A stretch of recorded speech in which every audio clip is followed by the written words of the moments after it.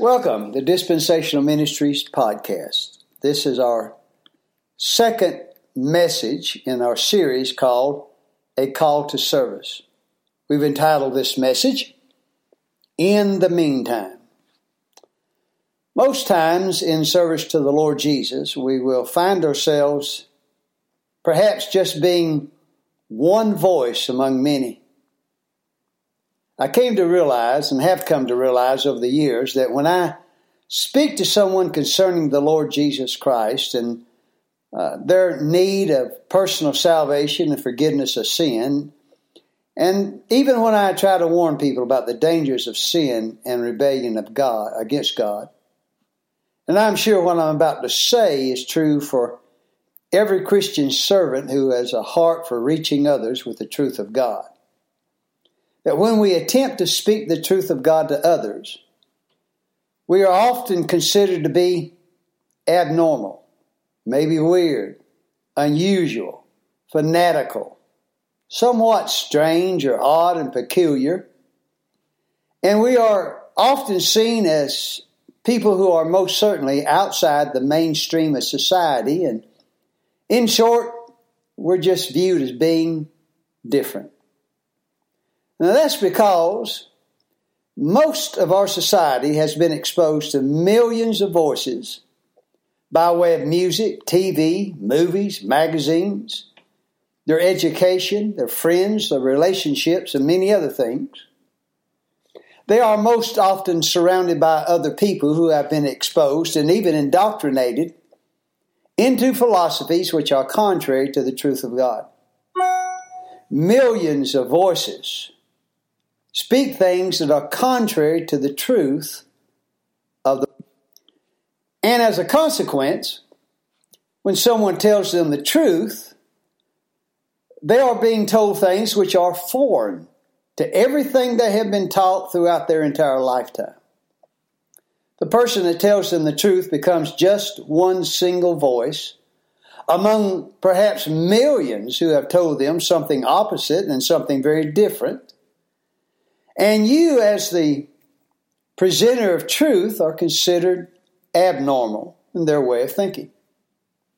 When we speak to people about their need of repentance and salvation, many people, many times, they will think we are being condescending or aggressive or condemning or maybe sometimes disrespectful or judgmental. They may see us as being trying to be superior or pompous or lofty, or maybe even talking down to them. Now, as a result of that, we often become timid or reserved from speaking the truth to other people. But as those who have been given the truth and charged by God to communicate the truth, we are obligated by the Word of God to tell others the truth of God. It is urgently necessary that we become less timid, not be tentative, apprehensive. We must speak the truth of God to this lost and dying world. People's lives and their eternal destiny depends on us, those of us who know the truth of the Bible and the gospel of the Lord Jesus Christ. Other men and women's and young people, eternal destiny hangs in the balance. They must be told the truth of the Word of God. Paul said in the book of Acts chapter 20, he was called together the elders of the church at Ephesus, told them that he was going away and they'd never see his face again. In that passage, he said, "Wherefore I take you to record this day, that I am pure from the blood of all men. For I have not shunned to declare unto you all the counsel of God. Therefore watch and remember that by the space of 3 years I cease not to warn everyone night and day with tears." He said later on in the book of Colossians, "Whom we speak or preach, warning every man and teaching every man in all wisdom, that we may present every man perfect in Jesus Christ." Many times in his earthly ministry, Jesus was confronted by some wicked and unbelieving men who sought to oppose him and his ministry. In one of our last podcasts, we spoke about men and women who, for the most part, will live and die as evil, wicked, and vile men and women. People who are not going to be salvaged from their evil and who will oppose the truth of God in most every way they can. When we're confronted with such men and women, or simply the everyday affairs of life which cause believers various kinds of discouragement, or affairs of life which serve to diminish our inward drive to continue on in the furtherance of the gospel, what do we do? Well, Luke chapter 11 records one such episode in the life and times of the earthly ministry of the Lord Jesus Christ. But he left us with an example of what we should do when such things happen to us. Chapter 11 begins or ends up in verse 52 saying, "Woe unto you lawyers, for you have taken away the key of knowledge. Ye entered not in yourselves, and them that were entering in ye hindered." And as he said these things unto them, the scribes and Pharisees began to urge him vehemently and to provoke him to speak of many things, laying wait for him, and seeking to catch something out of his mouth that they might accuse him. Then the beginning of chapter 12 says this, "In the meantime," when they were gathered together in an innumerable multitude of people. In other words, Jesus. While all this is going on, all these evil men were plotting some ways to entrap Jesus Christ because they could accuse him of wrongdoing and of speaking blasphemy. In the meantime, the Lord Jesus Christ went ahead with his ministry, and there were gathered a multitude of people. And he began to preach to them the truth of the Word of God. But again, that verse starts with four words, "in the meantime." That's kind of an unusual phrase. One would perhaps not expect to see in the Bible. Maybe in a short story or a TV show. Like, meanwhile back at the ranch, or in the meantime back at Gotham City, or something to that manner. But it might seem to be a bit odd to hear that phrase, "in the meantime," in the Word of God. But while the religious crowd of Jesus' day was busy trying to find ways to trap and accuse the Lord Jesus of some kind of wrong or evil, the Lord Jesus Christ just kept on going about his Father's business. He just kept doing what he knew was the right thing to do. In their zeal to silence and stop the Lord Jesus, the religious crowd of his day is often referred to in ways that depict a form of unhinged madness, a rage of hate, anger, malice, and often violence. He says back in Luke chapter 6, concerning these men who became outraged at some of the things that the Lord Jesus Christ was rebuking them for. And it says, "And they were filled with madness and communed one with another what they might do to Jesus." There's an account in the book of Acts, chapter 7. A man named Stephen, a believer in the Lord Jesus Christ, was preaching to a hostile crowd of men, religious men, who opposed the truth of the Lord Jesus Christ. They became angry, upset, and in a rage against him. And it says in Acts chapter 7, verse 54, "When they heard these things, they were cut to the heart, and they gnashed on him with their teeth. Then they cried out with a loud voice and stopped their ears and ran upon him with one accord and cast him out of the city and stoned him." Stephen died from that stoning. To actually open one's mouth and gnash down on someone's flesh with their teeth, a person would have to be unhinged with rage and anger. And these men were at the preaching of Stephen concerning the Lord Jesus Christ. Before the Apostle Paul became a believer in the Lord Jesus, and before he was regenerated by the Spirit of God, he had been engulfed by this form of madness against the truth. When he recounts his testimony prior to his salvation, he says, I verily thought with myself that I ought to do many things contrary to the name of Jesus of Nazareth. And he talks about believers that he shut many of them up into prison. And when they were put to death, he said, I gave my voice against them. In other words, he was part of the voices that called for these believers' death. And I punished them oft in every synagogue and compelled them to blaspheme, and being exceedingly mad against them, I persecuted them even unto strange cities. That's what he did before we say, but something happened to the Apostle Paul. He came face to face with the glory of Jesus Christ, and he was saved and born again. After that, conversion experience, he became into a sound mind. He was saved, born again, regenerated in Jesus Christ. And the tables kind of were turned on him. Other unbelievers, after Paul's conversion, thought him to be mad because of what he preached and stood for.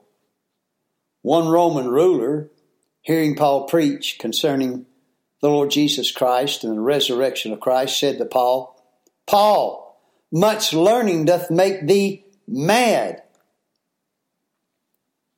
Paul went into the city of Athens on his second missionary journey. And he stood in the city of Athens and he preached the gospel of the Lord Jesus Christ. Then certain of the religious crowd began to mock the Apostle Paul there in Athens, and they said, what will this babbler say? Others some, he seemed to be a setter forth of strange gods, because he preached unto them Jesus and the resurrection. And it says that they took him and brought him unto Areopagus, saying, may we know what this new doctrine whereof thou speakest, for thou bringest strange things to our ears. Well, in many, many cases, our single voice will sound like strange things to the ears of unregenerate men and women and young people who have been indoctrinated with the lies and false doctrines of this world.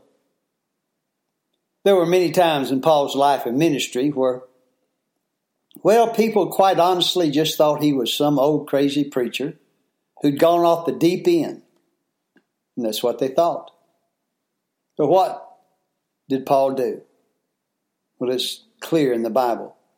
He just kept on doing what he knew was right. And he kept on going about in his Father's business. Yes, people thought he was mad and insane and, old-fashioned for sure. Hardcore, unreasonable. But he just kept on going and doing what he knew was right. He said in 1 Corinthians 9, for though I preach the gospel, I have nothing to glory of, for necessity is laid upon me. Yea, woe unto me, if I preach not the gospel. He said in that same passage, I am made all things to all men, that I might by all means save some. He told his life goal in the book of Ephesians. He said, unto me, who am less than the least of all saints, is this grace given, that I should preach among the Gentiles the unsearchable riches of Christ, and to make all men see what's the fellowship of the mystery. In the life amongst all fervent, dedicated men and women of God who sincerely want to advance the truth of God in Jesus Christ, there will be times when we all must do what is the right thing to do concerning the truth. There are times that we need to say what may not be popular among men and women to say. We must stand strong and refute the lies of evil with the truth of the Word of God. Often, we will have to do what is not truly appreciated and often hated by the world of unregenerate mankind. In every situation, we're required by our Lord to stand for what is right and oppose what is wrong and evil according to the will of God. Now, when we do, there will be times, often many, many times, when others think of us to be, well, just plain nuts. So what do? Well, we do what the Bible gives us example after example of doing. We just keep on doing what we know is right to do and look to our God to get us through and to bless our efforts. Paul said in 1 Corinthians 15:58, "Therefore, my beloved brethren, be ye steadfast, unmovable, always abounding in the work of the Lord, for as much as ye know that your labor is not in vain in the Lord." When a person decides to dedicate their life to promoting the gospel and the truth of the Lord Jesus Christ and the things of God, I promise, not everyone's going to be fond of you. To say the least, they're not going to like you or be fond of you very much at all. In fact, even if you did not have any enemies before that time, you will most certainly acquire some afterwards. A lot of men and women do not want to be told the truth as it comes from the Word of God. Back in Luke 12, Jesus had just finished teaching the people about some vastly important and spiritually important eternal matters. Let me call your attention to what one man said. After hearing the Lord Jesus preach, and one of the company said unto him, "Master, speak to my brother that he divide the inheritance with me." Instead of asking about and being concerned with the serious eternal matters that Jesus had just spoken about, this man was only concerned with the cardinal matters of the world, his material inheritance from his father.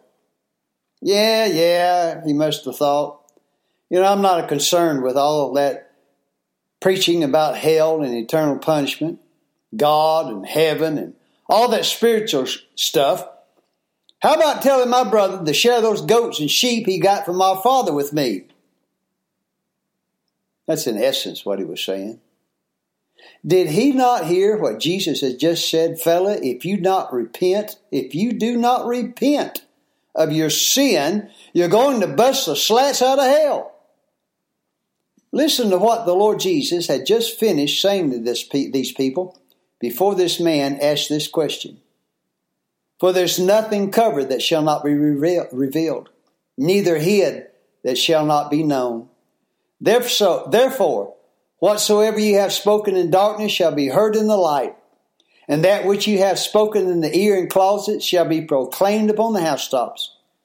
And I say unto you, my friends, be not afraid of them that kill the body, and after that have no more that they can do. But I will forewarn you whom ye shall fear. Fear him, which after he hath killed hath power to cast into hell.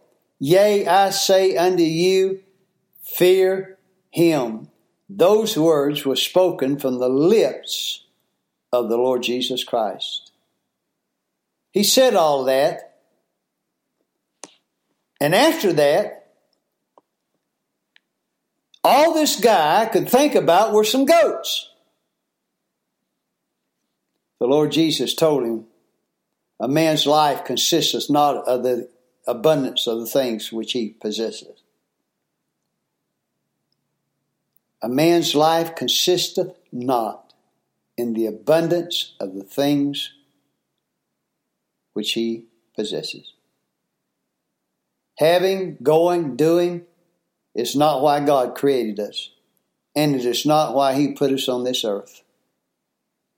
The very most important concern a person must have in this life is first, make sure you're saved.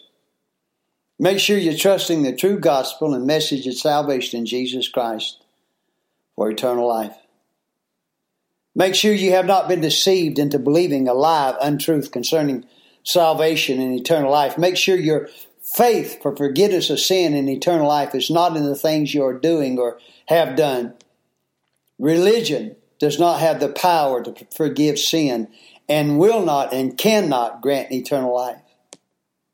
Salvation and having eternal life is not in our own personal goodness or our personal works or anything we can do outside the acceptance of the free gift of eternal life that's in Jesus Christ. My friend, you will not get into heaven by your religion and your good works or your good deeds. You will not get into heaven because you kept the Ten Commandments. You will not get into heaven because you have lived a good and decent life and are a good person from a human standpoint. You will not get into heaven because you're a good church member or because you have been baptized and then you lived a decent life in your religion. Jesus Christ died on the cross and took into his body all the punishment for sin of men and women who accept by faith and believe his gospel of truth and salvation. I have on this podcast a message concerning how to have eternal life.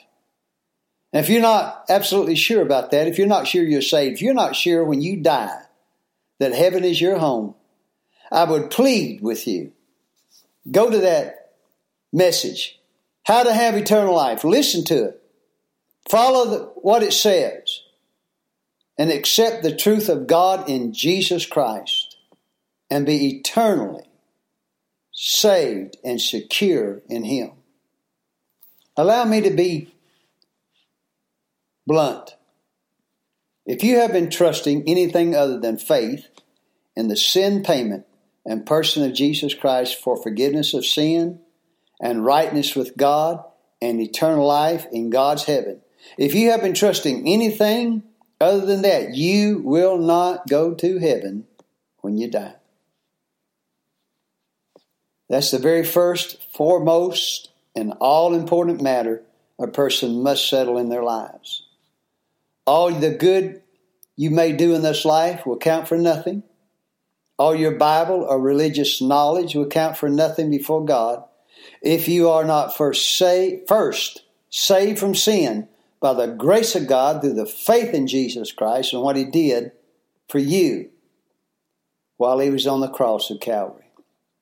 Get the matter of your eternal salvation settled first. Then, once you got that settled, the next thing after that, and one of the most vital matters, is what we just read above. Be ye steadfast, unmovable, always abounding in the work of the Lord, for as much as you know that your labor is not in vain in the Lord. 2 Corinthians 5:17 says, for the love of Christ constraineth us, because we thus judge, that if one died for all, then we're all dead. That is, they were dead in trespasses and sins. And that he died for all, that they which live should not henceforth live unto themselves, but unto him which died for them and rose again. That they which live. If you have the new life and are a new creature in Jesus Christ, your life no longer belongs to you. It belongs to him. Paul said in Philippians 1:20, according to my earnest expectation, my hope, that in nothing I shall be ashamed, but with all boldness as always, so now also Christ shall be magnified in my body, whether it be by life or by death. For to me to live is Christ, and to die is gain. He said over in the book of Galatians, I am crucified with Christ, nevertheless I live. Yet not I, but Christ liveth in me, and the life which I now live in the flesh, I live by the faith of the Son of God, who loved me and gave himself for me. He said in the book of Romans, I beseech you therefore, brethren, by the mercies of God, that you present your bodies a living sacrifice, holy, acceptable unto God, which is your reasonable service. And be not conformed to this world, but be ye transformed by the renewing of your mind, that you may prove what is that good and acceptable and perfect will of God. Yes, it's very, very true that the things of the world are extremely appealing to our flesh and our human existence.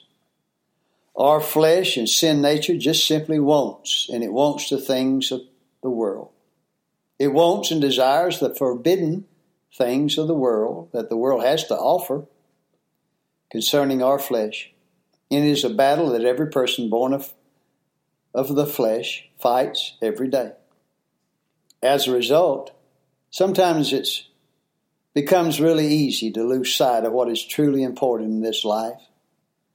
We go through life and all the cares and burdens of life come. Sometimes we neglect to remember those things which are truly, truly valuable and important. The Lord Jesus said it, and we read it a minute ago, for a life's man consisteth not in the abundance of the things which he possesses. The word life in the Bible and the word saved in the Bible are often used in the sense of all that a person lived for. It's many times used to denote, as a generic term, being saved in our eternal life. And simply put, when we die, we are able to go to heaven because we have been saved from the wrath of God. But sometimes those words, life and saved, they simply described all that a person has lived for in his physical life. A saved life in the Bible does not always mean eternal salvation. But sometimes the physical life that we live can be seen as a saved life in the Bible. Or in the sense of not being lost or not being wasted and not being ruined and rendered void based in what that life has lived for. From the beginning to the end of a person's life, what has he or she lived their lives for or in pursuit of? What has been the motivating factor in their lives? Have they spent their lives in pursuit of pleasure, the pursuit of wealth, the pursuit of fame and fortune, the pursuit of power and prominence over other men and women, the pursuit of self and self-indulgence and the passions and pleasure of this world, and self-satisfaction without regard to anyone else or to the God who made and sustained their lives? The pursuit of chasing unsatisfied things that's common now and popular now called bucket list. How does checking one more activity off your bucket list change or bring lasting joy or peace or satisfaction to your life? Check all off that you want. But my friend, they're not really, I promise, they're not really in the end going to bring you lasting joy or lasting peace or lasting satisfaction. There's really only one thing that can do that, and that is a life centered in service, devotion, dedication to the Lord Jesus Christ. The Bible says to some Christians in Romans 12:12, so then every one of us shall give account of himself to God. How have we lived our lives? What has been the pursuit of our life? Truly, when all the excuses are looked at and evaluated, that is excuses for not serving God, not being dedicated to Him, not living our lives dedicated to the Lord Jesus Christ. When we boil it all down, really, that's all they are, just excuses.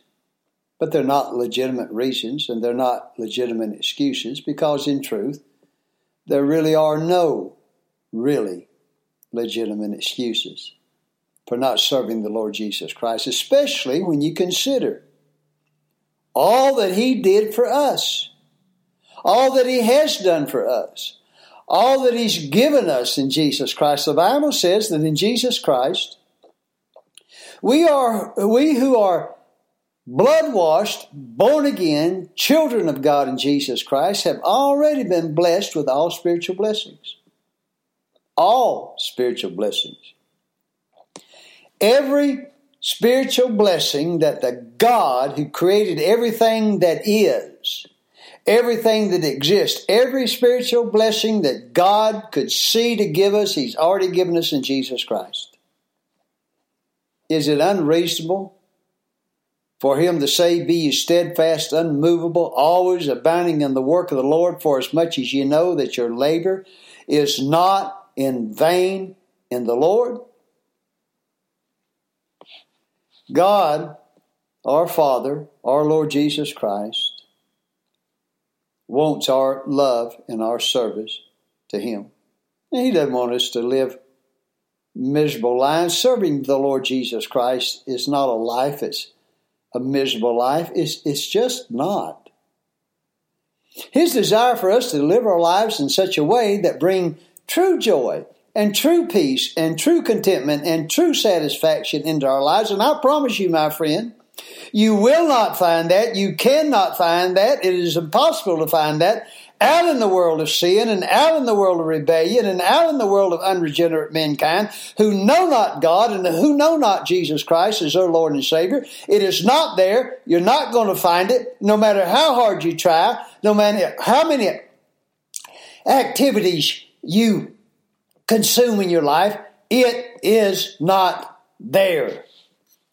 True joy, true happiness, true peace, true contentment, true satisfaction will only and always be found in the person of the Lord Jesus Christ and service to Him. There are plenty of ways to enjoy our lives without being enmeshed in the affairs of unregenerate mankind, a world that is diametrically opposed to the truth of the world of God. What would it profit a man to gain the whole world and lose his own soul, the Lord Jesus Christ asked? He's already told us we live our lives for Him. I mean, this is after. He's already given us the greatest gift that any person could ever possess, the gift of eternal life in Jesus Christ. And He tells us that if you'll serve me after I've done all this for you, I've given you all the spiritual blessings you could ever receive. I've given you heaven as your home. I've given you eternal hope in Jesus Christ. I've forgiven you of your sins. I've made you my child. And after all of that, He says, when you get to heaven, if you serve me while you're down there, I'll give you rewards. Rewards for doing what we ought to do anyway. Serving the Lord Jesus Christ. You know, here's an interesting fact about this. Now, the Bible tells us we're going to stand before judgment seat of Jesus Christ. Now, this is just for saved folks. Lost people got a whole completely different judgment. Now, ours is not for our sin.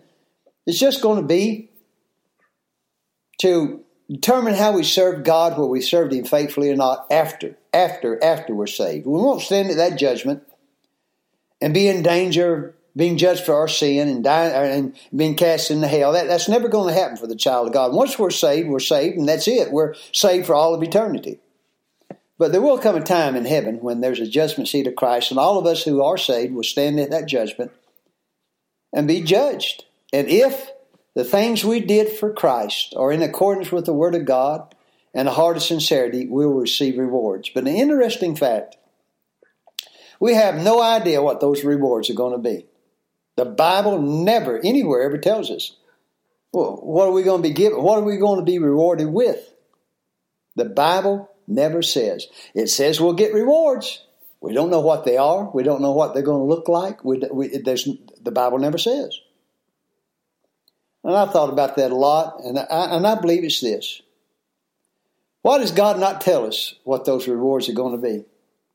I think it's this. I think there's something in the heart and makeup of our God that sincerely desires our love to Him without having to be rewarded for it. I don't believe He wants, and I do not believe He should have to pay us to love Him and serve Him, not after all He's done for us. There's something in the heart of God that fervently desires us to love Him personally and in sincerity and not for what we can get out of it. That line of motivation is one of the problems in the prosperity Christianity movement today. Give to get. Give to get. Do this and you get something out of it. That's not a scriptural doctrine of truth in the Bible. The truth is we may never see any kind of reward or restitution for our service to Him, not in this life. In fact, church history has proven many, many good, godly men and women have only seen trouble and strife and persecution and heartbreak and tragedy rewarded for their efforts in this life of the Lord Jesus Christ. The Christian life is not serve God for what you can get out of it. We serve Him because of what He's done for us in Jesus Christ. We serve Him because we love Him. That is the motive and the heart throb of our God for us. Serve Him because it's the right and pure thing to do. Serve Him because He has already given us heaven. He has already blessed us with all spiritual blessings. He has already given us all things to richly enjoy. What else could we want to expect? I saw a story on the news the other day about the last remaining World War II Marine, the last one who had won the Medal of Honor. He was 95 years old, and he still travels the country 200 days a year helping to found military memorials in cities all across the United States. They showed him in several cities unveiling military memorials commemorating those who had died in the service to their country. And I thought, what a great thing that man is doing. Those men and women died so that we could remain free in America. And in the case of Christians, be able to keep our freedom to further the gospel of the Lord Jesus Christ. Few countries in this world remain where the gospel is free inside those countries to be communicated and shared with other men and women. He was 95 years old and still traveling 200 days a year. What a story. Then the thing that struck me about that was this. Even though what he was doing is a good and noble thing to do, it pales in comparison to the importance in sharing and furthering and continuing in the effort to advance the gospel of the Lord Jesus Christ to a lost and dying world of unsaved men and women. Those men and women who will face eternity without God and without the salvation that's only in Jesus Christ. I was privileged in my younger ministry to hear a great man of God preach, Dr. Jack Hudson. He was truly one of the most sincere and tender men of God I ever heard preached. He had an elderly preacher in his church at one time. And this elderly preacher told him he'd been invited to a church on the other side of the country to preach and that he was going to go. Dr. Jack said to Brother Paul, Brother Paul, that's a long, long way to go at your age. Why don't you just let me send one of the younger preachers to take your place and you just stay here with us? The old preacher put his hand on Dr. Jack's shoulder and said, No, Jack, I have to go.